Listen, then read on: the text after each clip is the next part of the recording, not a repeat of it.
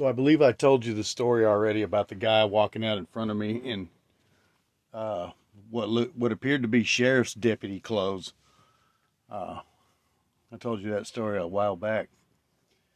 Uh, the other day, and he wasn't the only one. There's been quite a few, but that one stood out the most to me.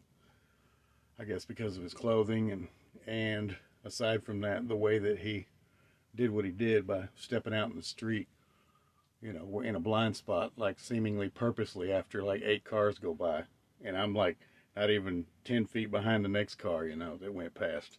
So anyway, you'd had to been there to know what I'm talking about or watch the video or what have you. The other day, this teenage boy stops.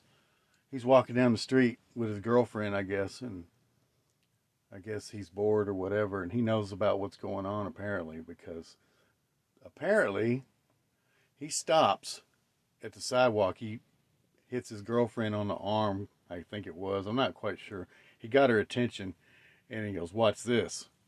And so he stands there. He stops at the crosswalk to try to make me stop right as I'm coming up and smiles at me with this look like, ha ha. And when I get past him, uh, he doesn't cross the street. He keeps on walking down the road like he was intentionally playing with me to try to get me to stop. Yeah. Yeah, that tells me that people in the neighborhood know about what's going on, and this is not no people who come from somewhere else coming over here. People in this neighborhood know.